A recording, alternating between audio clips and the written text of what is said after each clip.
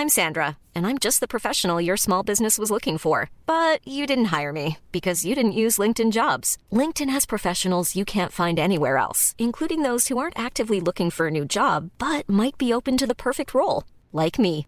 In a given month, over 70% of LinkedIn users don't visit other leading job sites. So if you're not looking on LinkedIn, you'll miss out on great candidates like Sandra. Start hiring professionals like a professional. Post your free job on linkedin.com/people today. Many of us have those stubborn pounds that seem impossible to lose, no matter how good we eat or how hard we work out. My solution is PlushCare. PlushCare is a leading telehealth provider with doctors who are there for you day and night to partner with you in your weight loss journey. They can prescribe FDA-approved weight loss medications like Wegovy and Zepbound for those who qualify. Plus, they accept most insurance plans. To get started, visit plushcare.com/weightloss. That's plushcare.com/weightloss.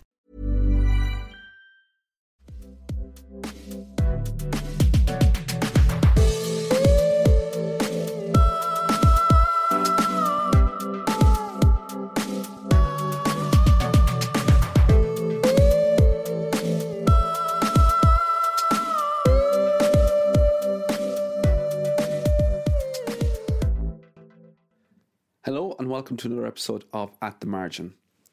This episode is all about health economics, a topic which has been on my to-do list since I started the podcast. We give an introduction to health economics, what sort of healthcare problems economists can help with. We go through healthcare on the island of Ireland and compare the systems in place north and south. Finally, we discuss the future of healthcare on the island. So I've yet to introduce our guest. On this episode, we're talking to Professor Kieran O'Neill of Queen's University Belfast. Kieran is a professor at the School of Medicine, Dentistry and Biomedical Sciences and is well known around the health economics community in Ireland. Many of you may know Kieran as co-organiser of the Ireland Masterclass in Health Economics. So this episode was recorded on a sunny summer's afternoon in Belfast. The window in Kieran's office was open and I think that was picked up on Kieran's mic. So you can imagine us sitting out in the park, bringing some ASMR joy into your lives. Anyway, this is one of the most enjoyable chats I've had on the podcast. Kieran is a gent and had some very interesting things to say about the topic, and I hope you enjoy it too. Kieran, thanks a million for taking the time. It's great to have you. We're talking about health economics, something that was on my to-do list for a long time. And I suppose one thing we're going to discuss is the health systems on the island of Ireland. But before we get into it, it'd be interesting just to talk about health economics in general. What is health economics? How you got into it yourself? Actually, I was talking to Graham Brownlow about a couple of weeks ago, and he said that I mentioned that I was going to talk at the Health Economics Conference, and he said he'd worked with you when you were an environmental economist. And I said I'll have to find out when that was, or how that switch came from environment to health. Well, thanks for having me on, Niall, first of all, and it's good to contribute to this. It's a great initiative and a great thing that you have going here.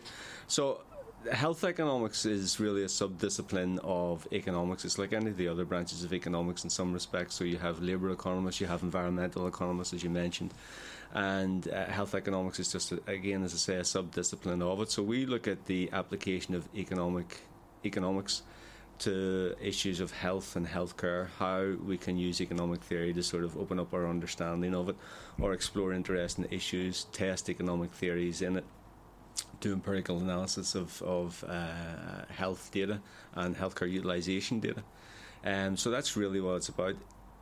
Perhaps unlike some of the other aspects of economics or some of the other sub-disciplines, there's probably a lot more health economists in the UK and Ireland working in the area, and that's simply a function of the demand for them or the opportunities which exist for them. Yeah. So relative to environmental economists, for example, I think there's probably more people working in the area of health currently in many of the high-income countries than would be the case, as I say, for environmental economics.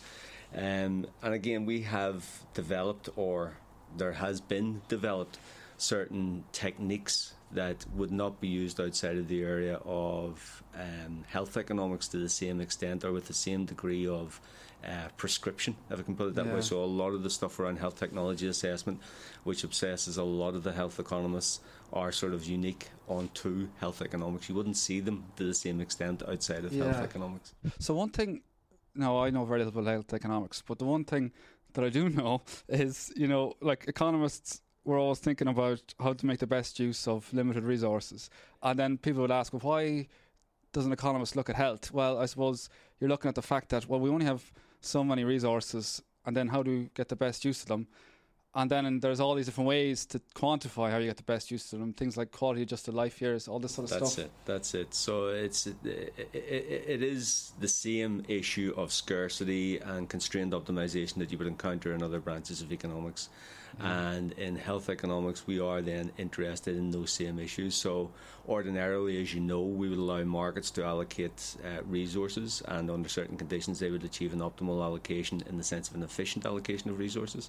But because of a variety of sources of market failure, markets tend not to work very well with respect to health care. And because of that, then we have a demand for economists to inform how resources might be allocated, and that takes you into that area of economic evaluation. Are we going to maximise the health gain from a given amount of resources? And a lot of the techniques then have developed to try and answer that question using things like quality adjusted life years, such as what you referred to there. And I suppose one thing that health economists have to tackle is, it's not like electricity where when you there's not the same emotional attachment to electricity as there is to, say, healthcare.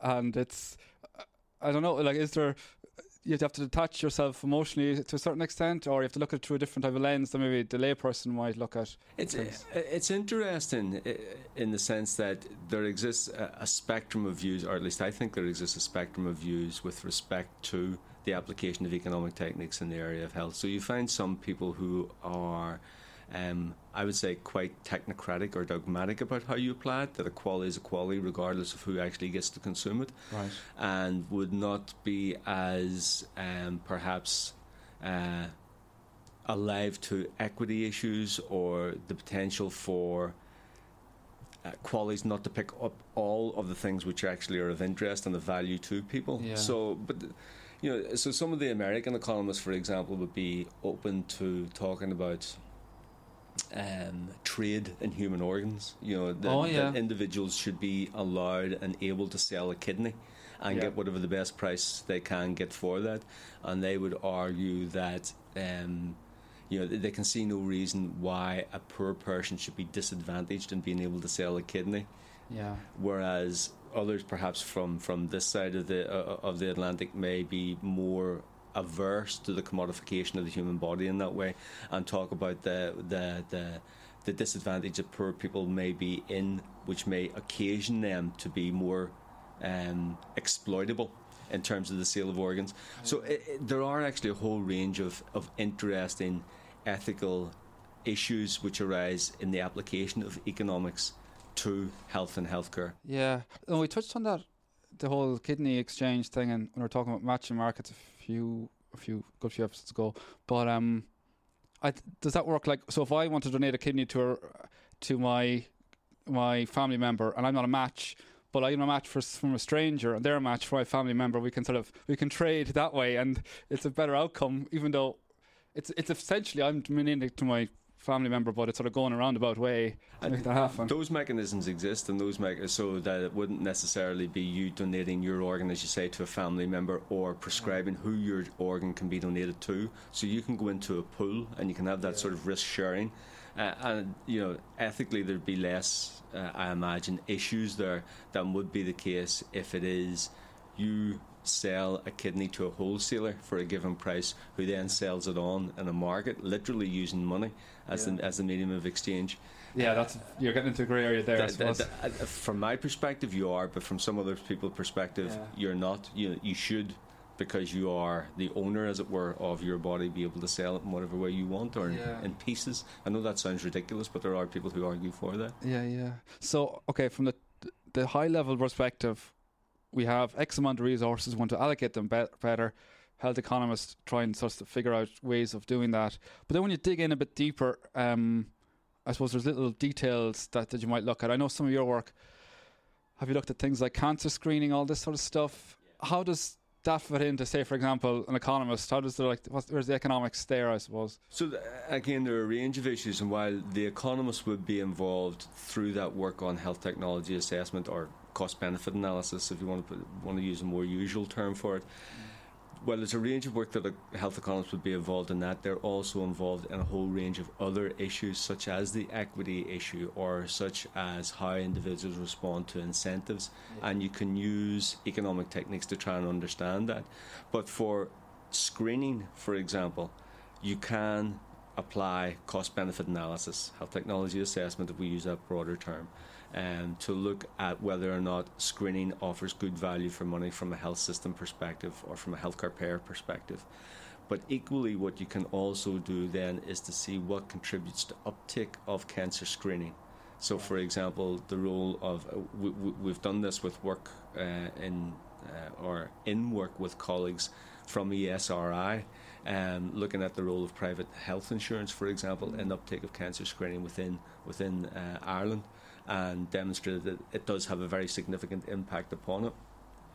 And then that opens up a whole range of issues as to why that should be the case. Is it because the information which comes from screening is of greater value to those who can expedite their journey through the care pathway towards treatment than those who may, because they don't have private health insurance, may experience barriers to the use of hospital care, for example? Okay, very interesting. So it's more the other side of economics, where we're sort of looking at why people make decisions and how we can sort of guide them in certain ways, or what's motivating different actions, getting under the skin of that. That is it, and that a lot of health, not a lot of, but a large number of health economists devote themselves to those issues, and you can see in some respects a difference between what's done in the US and what's done in the UK in terms of the work of health economists, because of the way in which the systems developed separately and the role of the state being different in the two situations. So where you would have in the US less role for the government still has a major role, but less role for the government in the provision and financing of care than would be the case in Ireland or certainly within the UK. You would have more of a traditional economic role in health economics. In the UK and parts of Europe, where you have much larger government role in funding and provision of care, then you have the role for economic evaluation, and that then tends to dominate, because that's what government funds, and what government funds is what economists then tend to deliver. Can I circle back but to one of the things that you actually raised at the outset, and that was how I ended up in health economics? Yeah, sure, because that then relates into environmental economics and why I was working with your colleague maybe in the past, or why he referenced environmental.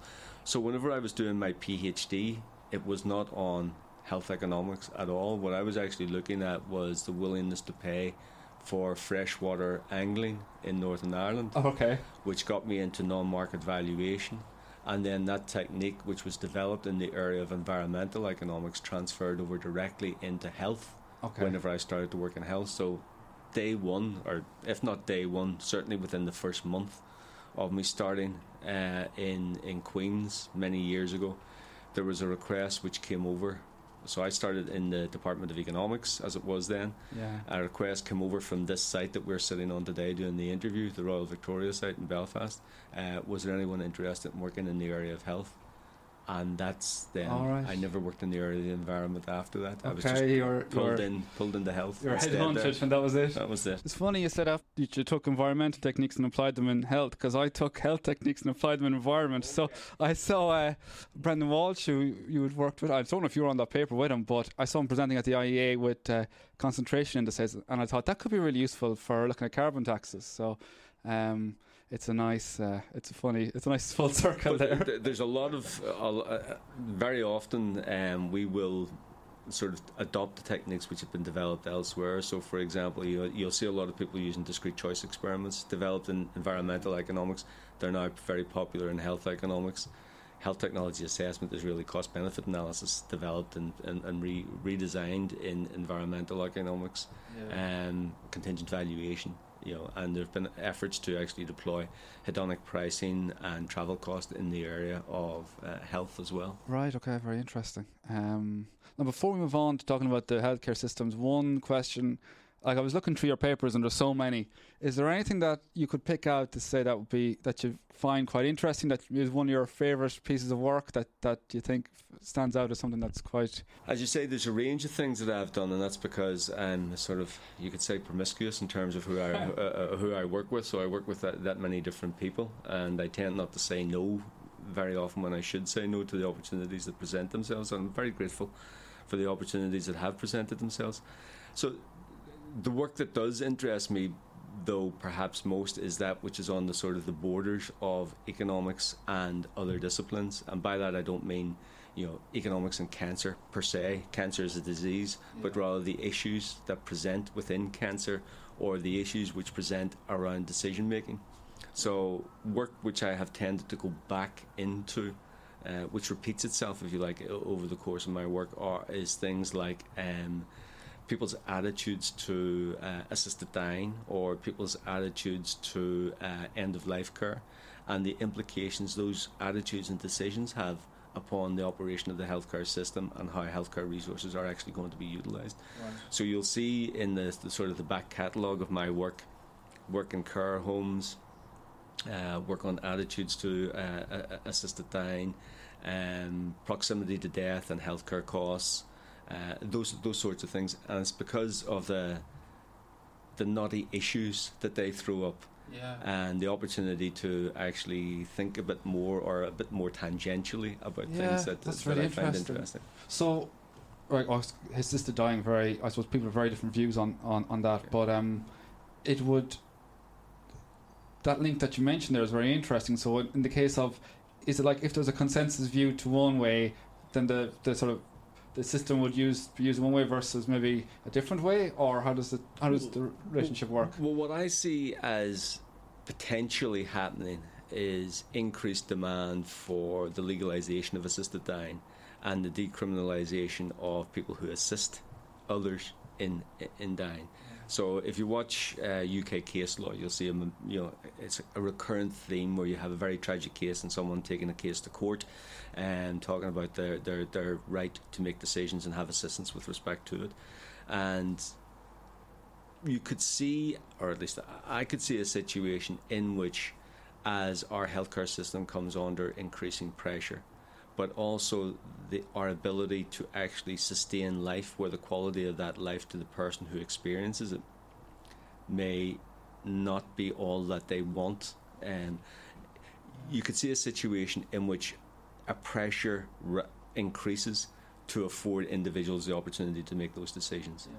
But what you could also see is a situation in which those, by virtue of creating the opportunity for that, by changing the law around it, you could also see a situation in which individuals become more vulnerable to being put under pressure to make those sorts of decisions, to terminate their life sooner than they would otherwise do so. And that's the sort of conundrum that you're in, where in some circumstances individuals may, because of the way in which we structure as a society, compel people almost to consume care, versus a situation in which we, because of how we might become structured as a society, we compel people almost to, as it were, do the honourable thing and not consume care. So there's a real challenge there, and I can see more time and effort having to be devoted to thrash through those issues. I don't think there'll be an answer to them. No, it is very interesting, but it does seem like a question that the economics toolkit is useful for answering, because a lot of effort in economics research is trying to pull out, biases and these sort of things, and if you're trying to get at people's true true preference, for want of a better word, as opposed to maybe if there's sort of pressure, and are there circumstances where you can identify this effect versus the other effect and weed out the two different effects. And again, to me it's interesting, and I don't want to sort of dominate the conversation with this, but to me one of the things that again is interesting is that people's attitudes are mutable. So you may have a particular position at a particular point in time, and then that changes dramatically whenever you actually experience the condition. So interesting things like, so whenever we were doing the work on quality adjusted life years in Ireland, so this was an attempt to establish preference weights for different health states. Yeah. One of the examples that we use, one of the standard examples that we use is the value of health to a person that's in a wheelchair. So it's called the wheelchair example. Right. And the idea here is that this might be a very extreme health state. But whenever you're actually dealing with people in that health state, as we found in the survey work that we did, I remember the feedback from the survey team saying, well, we interviewed a guy in the wheelchair who reported having no mobility problems. So, so what your health is, the value which you attach to different health states, the value which you attach to your health can change as you experience a different state and as you adapt to that state. Yeah, that is very interesting. I think I have heard in the past where if you get some sort of health shock, your life satisfaction goes down, but it tends to go back up again because I suppose you get used to it. And that is it. You can find either value in the life that you have now compared to what you thought it was going to be if you actually experienced it. Yeah. And again, another interesting example of this I encountered in work years ago, dealing with people who had profound deafness. So it was children with profound deafness, but what you had was very different values being attached to interventions to address that among parents who were themselves profoundly deaf compared to those who weren't profoundly deaf, who were from a hearing background. And those who were profoundly deaf viewed the intervention as almost an attempt to sort of wipe out the deaf culture. They had their language. Whereas you were trying to give them something which was maybe it had value, but the value to the deaf parent was not as great as what it was to those from a hearing parent, who didn't have the language, who didn't see it the same way as it didn't see being deaf in the same way as a deaf parent would. So again, very interesting issues, and you get very different estimates of incremental cost effectiveness depending on which parents would have been involved. Right, very interesting. Yeah, definitely something I wouldn't have been aware of. Okay, so one thing we wanted to discuss was the health systems on the island and maybe the difference between north and south. And the first place I would start is thinking, well, if I had a blank slate, what's the problem that we're trying to address in terms of a health system? What does a health system do? And it feels like I looked through everything like an electricity market, but it's like you have a sort of a capacity issue, like a certain number of doctors and nurses in hospital buildings, and then you want to maximise the use of that so that you get the best value out of whatever capacity you have. But then there are other issues in terms of how do you fund it, how do you ensure that it's used efficiently, these sort of aspects. Would that be somewhere right or wrong? It is. So, to my mind, I wouldn't claim to be any sort of an expert on the different healthcare systems and how different healthcare systems perform, but I think all of the healthcare systems sort of face the same challenges, and it's all a constrained optimization issue. They have limited resources, and what they're trying to do is to maximize the health gain that they get from those limited resources.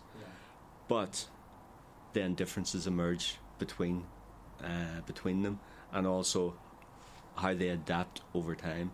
So I remember years ago reading a series of papers which looked at path dependency and the application of path dependency to health and healthcare, and they were taking the different sort of healthcare systems that we see and saying, okay, so we end up with these different models of healthcare, the social insurance system, the tax, the NHS type system, and the national insurance systems, the different systems anyway, and how those actually came to evolve, and then the differences between them. And it is, you can see that you're constrained by past choices about how your healthcare system actually evolves. In terms of the health systems north and south, it's a fertile ground to exploit that natural experiment to see, because you have the same population essentially north and south, slightly different in terms of age distributions, maybe slightly different in terms now of the numbers of migrants who will have moved into the country, maybe slightly different now in terms of affluence compared to what it would have been in the past, but essentially the same population, north and south.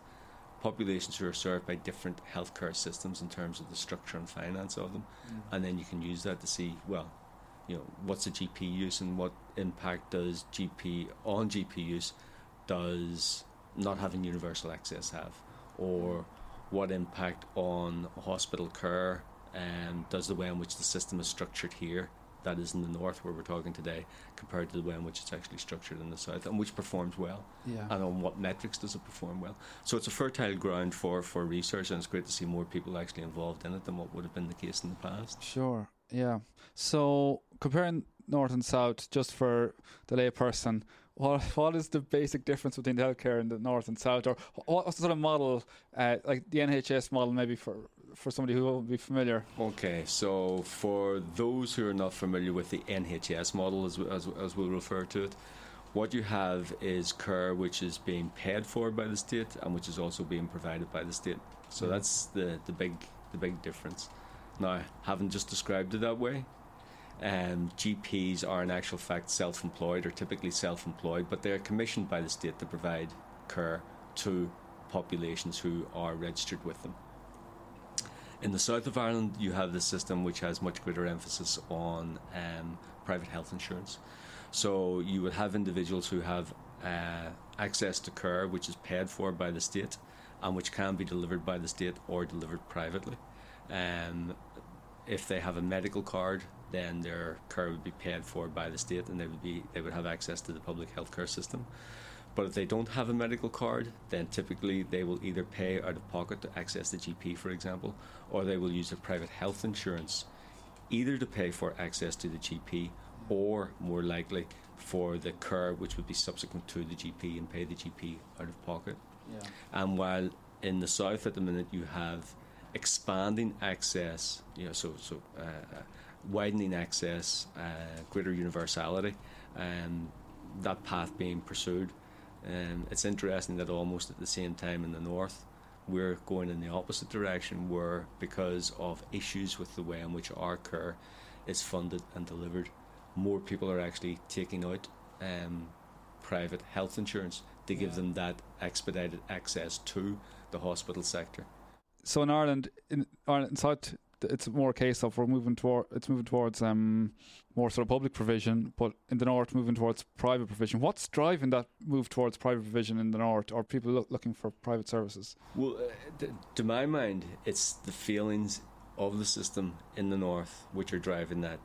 And what I think you will find is that it's the middle classes, those who can afford to pay for private care, who are dismayed by the length and size of the waiting lists here, and are therefore opting for private health insurance as a way of getting around those waiting lists.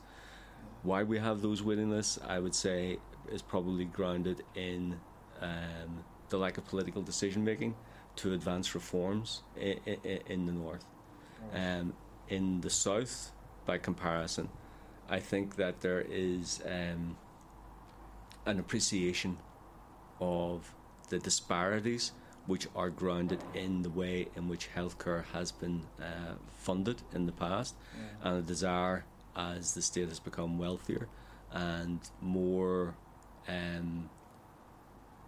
receptive to the need to address inequalities, to widen the access which is afforded. So you can see things such as the universal provision for, I think it's under sixes, and that's part of what I would imagine will be an ongoing programme to widen access across services. Yeah.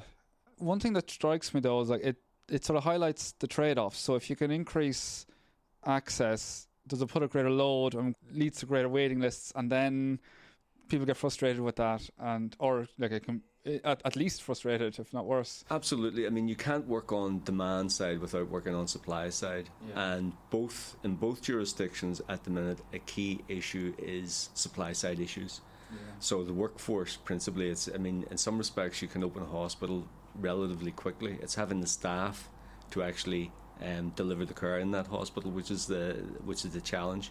Because bear in mind that for a a GP or a nurse or a consultant, you'll have to wait 4, 5, 8, 10 years before they're actually through their training.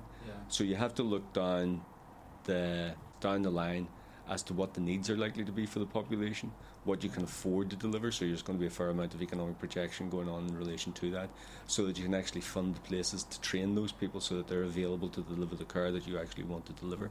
But you're correct that you can't look at one side, demand or need, without looking at the other and your ability to actually expand capacity to deliver that. And there's a further complication in there as well, because of healthcare technologies develop quite quickly. It may not seem that, but they do actually develop quite quickly. And what it's possible to do 10 years from now may be dramatically different to what it's possible to do now. And also the challenges that you face at a particular point in time, such as the COVID pandemic, very hard to predict. You don't know what's going to be down the line. I mean, one of the good things about an NHS type system, so if you're looking at differences between North and South, one of the differences between North and South is that there exists in the North a unique health and care number. So each individual's use of care is recorded, and then you can look across the different aspects of care and across the lifetime to see what their use of care was. Now that's great for research purposes for people like me, but more importantly it's great in order to actually plan the use of services. So for example, when you are confronted with something like the COVID pandemic, you know how many people you have, you know what their care number is, and if you relate their care number to them being given a vaccine, you know how many people who have in actual fact had vaccines, when they've had the vaccines, and also then you can track through to see what the impact of the vaccine is in their subsequent use of care. A challenge in the system in the South is you do not have currently the equivalent of a health and care number. So planning population health is more challenging because of that. Now there's been various efforts to try and address that, is my understanding, in the South, and there have been arguments for the use of the PPS number, for example, but as far as I'm aware, currently they're still not doing that, and that will present a challenge to the system. So if we spin out of Ireland for a second, North and South, and you look at the performance of the US healthcare system, which isn't one system, it's a multitude of systems across the different states. One of the things that I've seen mentioned is that their system didn't perform as well because they didn't have a unified system, and you had one state trying to beggar my neighbour in terms of access to PPE or other staff or whatever in terms of meeting the pandemic, and then that's replicated across different healthcare needs. And then just thinking about the South, so it's a system there's a lot of people paying out of pocket, that sort of thing, and it's more like an expanding public provision. How is that progressing, or have you any insight into how that's... I don't know, you're probably more familiar with the North. It was a culture shock to me. So as you know, I worked in NUI Galway for a number of years until 2016, and whenever I went to the west of Ireland to work there, it was a genuine culture shock to me, both the prevalence of private health insurance and the way in which private health insurance was being used. So in the North, I was just used at that stage to virtually no one having private health insurance, or at least any meaningful private health insurance. Some people would have carried it for dental purposes, for example, but not for the uses to which it's currently being put to in the North now. So it was a culture shock to me, and I remember being involved in the debate. It could have been around 2008, 2009, where we were going through the different types of healthcare systems and different ways in which they were funded and delivered. And I think at that stage, the only person either in the audience or on the panel who was in favour of a national health type service was me. Right. Everyone was totally bought into a system in which publicly funded care and publicly delivered care would be limited to those who were disadvantaged economically, but there would be a role for private health insurance. And among the staff, I remember in NUI Galway, virtually everyone had private health insurance to cover things like maternity, if nothing else. Whereas in the North, that just wasn't the case. So it's a cultural thing. It's also, I think, what you're actually used to. And until someone questions you as to, well, why are you doing it that way? You don't think necessarily about doing it a different way. No, it definitely is a cultural thing, because I'm the opposite. I grew up used to paying out of pocket, so it is a different scenario. And I remember when I was in Oxford, the first time I ever experienced, like, well, apart from going to A&E, like a triage system was when I was there, and a proper like triage system. But let me share an anecdote with you that maybe illustrates it. And again, this talks to where the systems work well and don't work well. So at one stage I had an infection, and I was travelling up and down between the two, between Galway and Belfast, and I tried to make an appointment to see my GP in Belfast. So publicly funded system, universal access, everything should be fine. And I was told, because it was non-emergency, I would have to wait 3 weeks before I could see the GP. Yeah. So I was going to be in Galway the next day, and when I got to Galway, I phoned the GP there, and they said, "Are you public or private?" I said, "Well, private." And they said, "I can see you in about 2 hours, if that's okay." So of course I went to see the GP there. Yeah. Now I continue on the anecdote, because for the infection I needed a cream. It was an infection in the eye, and the cream in the north would have been prescribed without a prescription charge. Yeah. In the south there was a prescription charge associated with it. Yeah. The only thing is, I didn't know that. So whenever I went to collect my script, so I had the script from the doctor, I went in, collected it, and walked out of the pharmacist, and then thought, I wondered if I was supposed to pay for that, and then went back in. Unfortunately, they were very forgiving. So that's again, so in terms of speed of access, the existence of charges in the south maybe does reduce what might be seen as access for trivial purposes, whereas that wouldn't be the case in the north. If you have universal access, is there a way we have to put in mechanisms to make sure people sort of do their due diligence before going, and making sure that they go when they sort of have to go? It's really difficult. So, the way in which it would be, so if you put in a charge, that's one way of restricting access, and people will then think, well, hold on, this isn't a free service. Yeah. Literally not free to me, because I will have to pay that. But that then is going to differentially impact upon those who are economically disadvantaged. Sure. And you don't know ex ante whether or not your need for care is trivial or not trivial, or relatively minor or not relatively minor. And you can see this, or at least I think of this, in terms of a young child, for example. So you don't know if this fever can be treated with Calpol, or if it's something which is more serious. Yeah. So if you're of a nervous disposition, or you don't like the risks, especially when it's not for a young child who can deteriorate very quickly, you're more likely to go to the GP. And in that situation, having a charge as a way of choking off demand may not be such a good idea. Yeah. And again, I can see this, this is only anecdotal, but I can see this in the way in which GP appointments actually work in the north. So that in my own case, it's you can wait 3 weeks, that's fine. But if my wife phones up about the child having a fever or something like that, they'll get an emergency appointment, be seen quite quickly by the GP. Yeah. And the GPs, to my mind, I think, use that sort of discretion to triage patients. Yeah. Some middle-aged donkey like me can wait.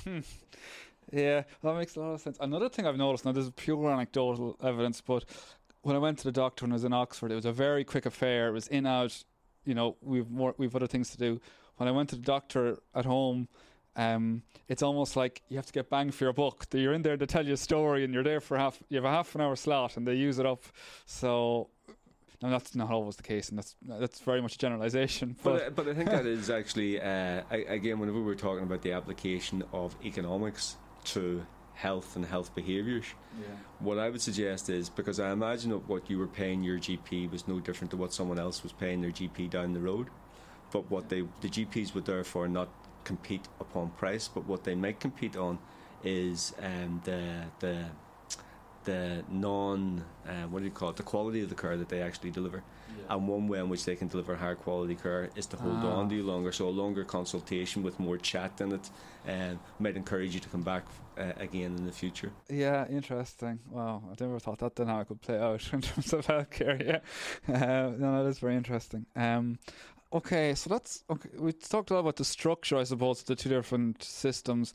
Is there any I know you did a report with colleagues at the ESRI. Any sort of interesting insights in terms of outcomes and how they vary in terms of... So what I find interesting, and this is where I say the existence of the border provides the opportunity to exploit natural experiments. What I find interesting isn't so much the snapshots that you can get at a particular point in time.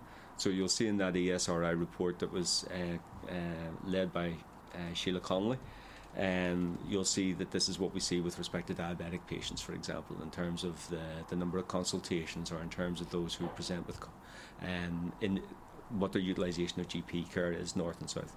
But rather, and again this is actually picked up in that report, but rather how things change over time. Right. So in terms of health outcomes, Ireland has actually improved dramatically over time relative to not just Northern Ireland, but relative to the other parts of the UK. And the statistics are covered in that, and I can't remember all of them, which is why I'm not going to reference them. But you'll see things like, relatively speaking, infant mortality rate falling faster in the Republic, life expectancy increasing faster, self-reported health being better, disability life years being better in the Republic. But it's linked to I think it's linked to the economic growth, that the differential economic growth that the South has enjoyed relative to the North over time. And you can see that flip over around 2003, 4, 5, something like that. And another work which isn't covered in that report, again, is a colleague from LSE, who originally was from, I think originally from Donegal. He was looking at mortality amenable to healthcare, and again demonstrated, now this was pre-financial crisis, but that Ireland was the country which was making the greatest advances in terms of, what the healthcare system could actually do as a result of the investments which were being made in it. So both from the social determinants of health and in terms of how the healthcare was actually being used and being delivered in the Republic, it was doing a lot better compared to a lot of its international comparators. Yeah, when you're saying that, it did sound like it was an income related effect. People are more conscious of looking after their health. That's what I think. No, I think it's a combination of things, in the sense that maybe the culture's different. Now, as I say, you do have a slightly different age distribution, but I think that as incomes and the standard of living have improved in the South relatively faster than they have in the North, it has had a payoff in terms of the health which people have enjoyed, and in terms of their self-reported experience of health relative to the North. And there may also be an element in there of sort of a healthy migrant effect, where again the South has greater opportunities for migrants moving in, and then that feeds into what the average is that you're experiencing there relative to here. Yeah, you bring in people who are, I suppose, if they're coming to work in multinationals, they're going to be on average educated, and then they're more better educated. Look after their health. They're also better educated, coming for good earnings, and also then the notion of that healthy migrant effect is that those are the individuals who are able to move from the country that they're coming from, and they're able to do that. They have that impetus, they have that drive behind them, and they're in a physical and mental position to make that jump. Yeah, very interesting. One thing, so we sort of touched on, I suppose, looking forward into the future of the two systems, and you touched on in the South, we have a move towards a more public system. That's more like the Sláintecare idea, where I suppose eventually, I imagine it's going to converge in something like public health system when all is said and done. But in terms of what's the future for the North, and you're saying there's a lot of people moving towards taking up private provision of different services, perhaps through frustration because of long waiting lists. What's the solution there? What's the prognosis? The statistics here are stark. Not only do we have the longest waiting lists of any part of the UK, but those waiting lists have increased, and that's not just the effects of the pandemic. So if you look from 2013 or even before, you'll see our waiting times, waiting lists increasing dramatically, and to the extent that for some specialisms, it almost amounts to denial of care. So some people are on a waiting list for 7 years, and if you're on a waiting list for 7 years, that just means you're not getting care. Yeah. So things have got worse and worse over time, and to the point now, as I say, the impression that I have is that the public, or large swathes of the public, have actually lost or are losing confidence in the system. They're not seeing the GP the way in which they would like to see the GP. So GPs during the COVID pandemic actually moved to a telephone triage system, even though we didn't have a telephone triage system that they could move to. So it was invented on the hoof, as it were. And now the GPs say that they're going to continue doing that. Okay. So the way in which care is being delivered is not the way that the public would necessarily want to actually experience that care, and until recent times would not be the way in which they were experiencing that care. So crises are enforcing the system to react in a particular way without necessarily the plans being in place for it to deliver it in that way.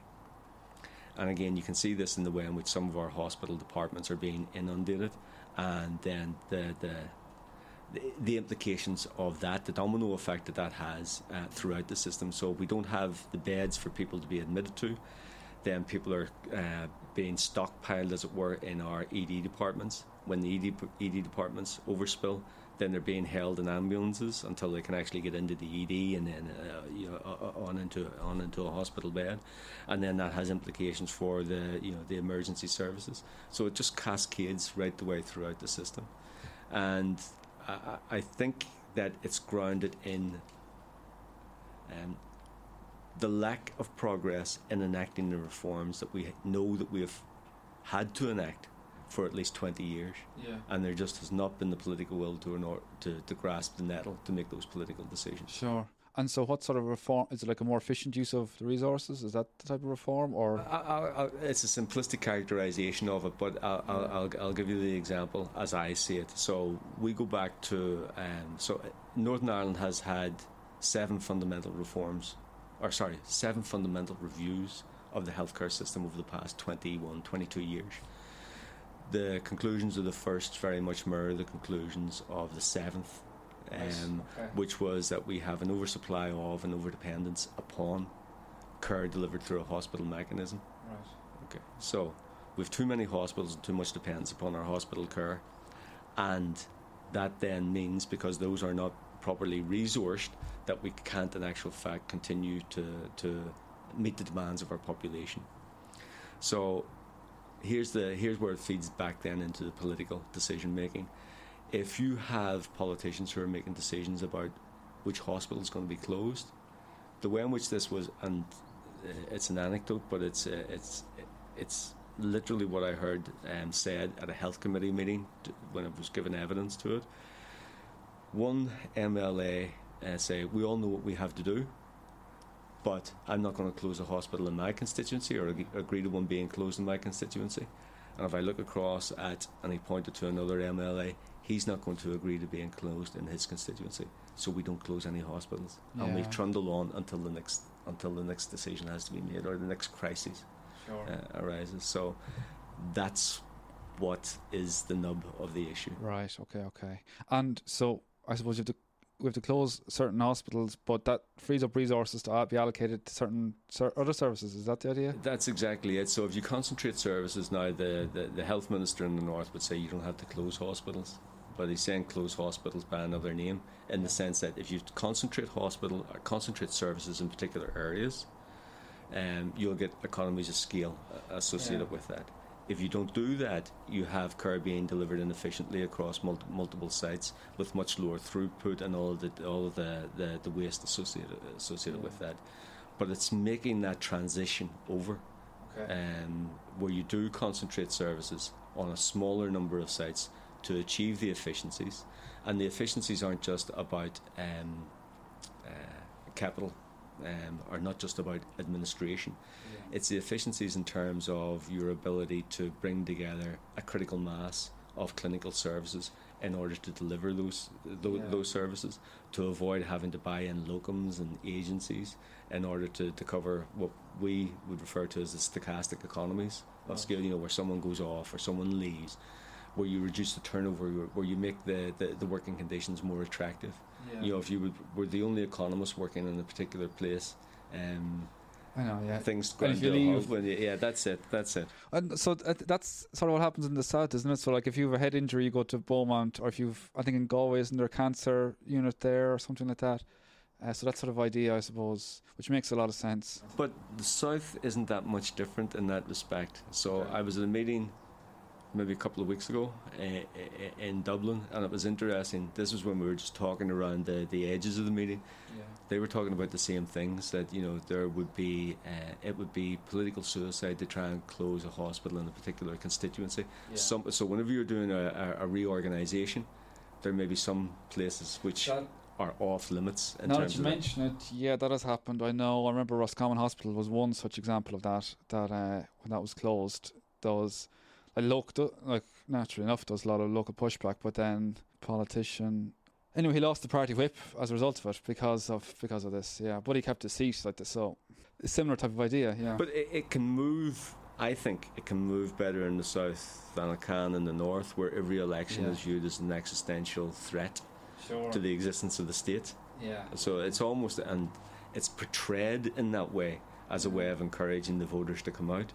So the stakes are seen as higher, when in actual fact, you know, the position of Northern Ireland is never going to be determined solely by a vote of you know, for MLAs or anything like that. I've sort of covered everything that I can think of here. I don't know, is there anything else that you wanted to mention? Or certainly, whenever I look at, compared to what it was, let's see, 30 odd years ago, whenever I started doing health economics, you have a much more vibrant community of economists who are working in the area, and that's great to see.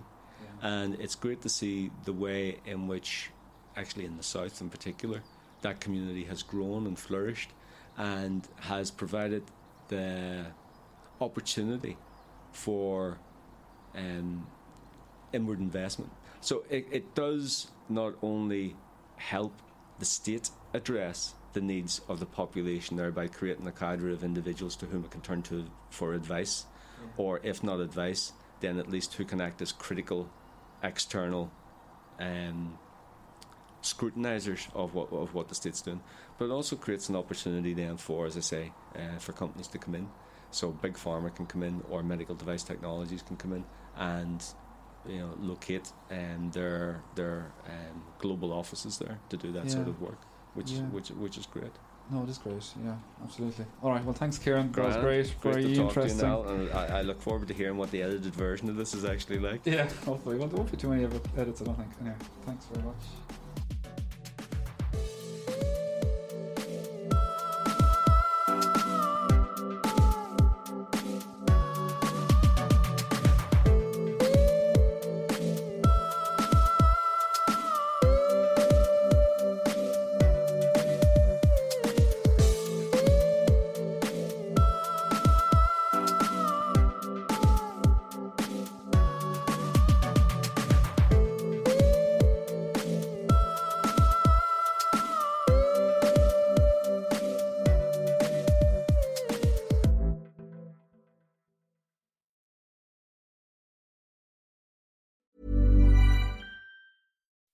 When you make decisions for your company, you look for the no-brainers. If you have a lot of mailing to do, Stamps.com is the ultimate no-brainer. Use the Stamps.com mobile app to mail everything you need to keep your business running with up to 89% off USPS and UPS. Make the same no-brainer decision as over 1 million other businesses with Stamps.com. Use code PROGRAM for a special offer. That's Stamps.com, code PROGRAM.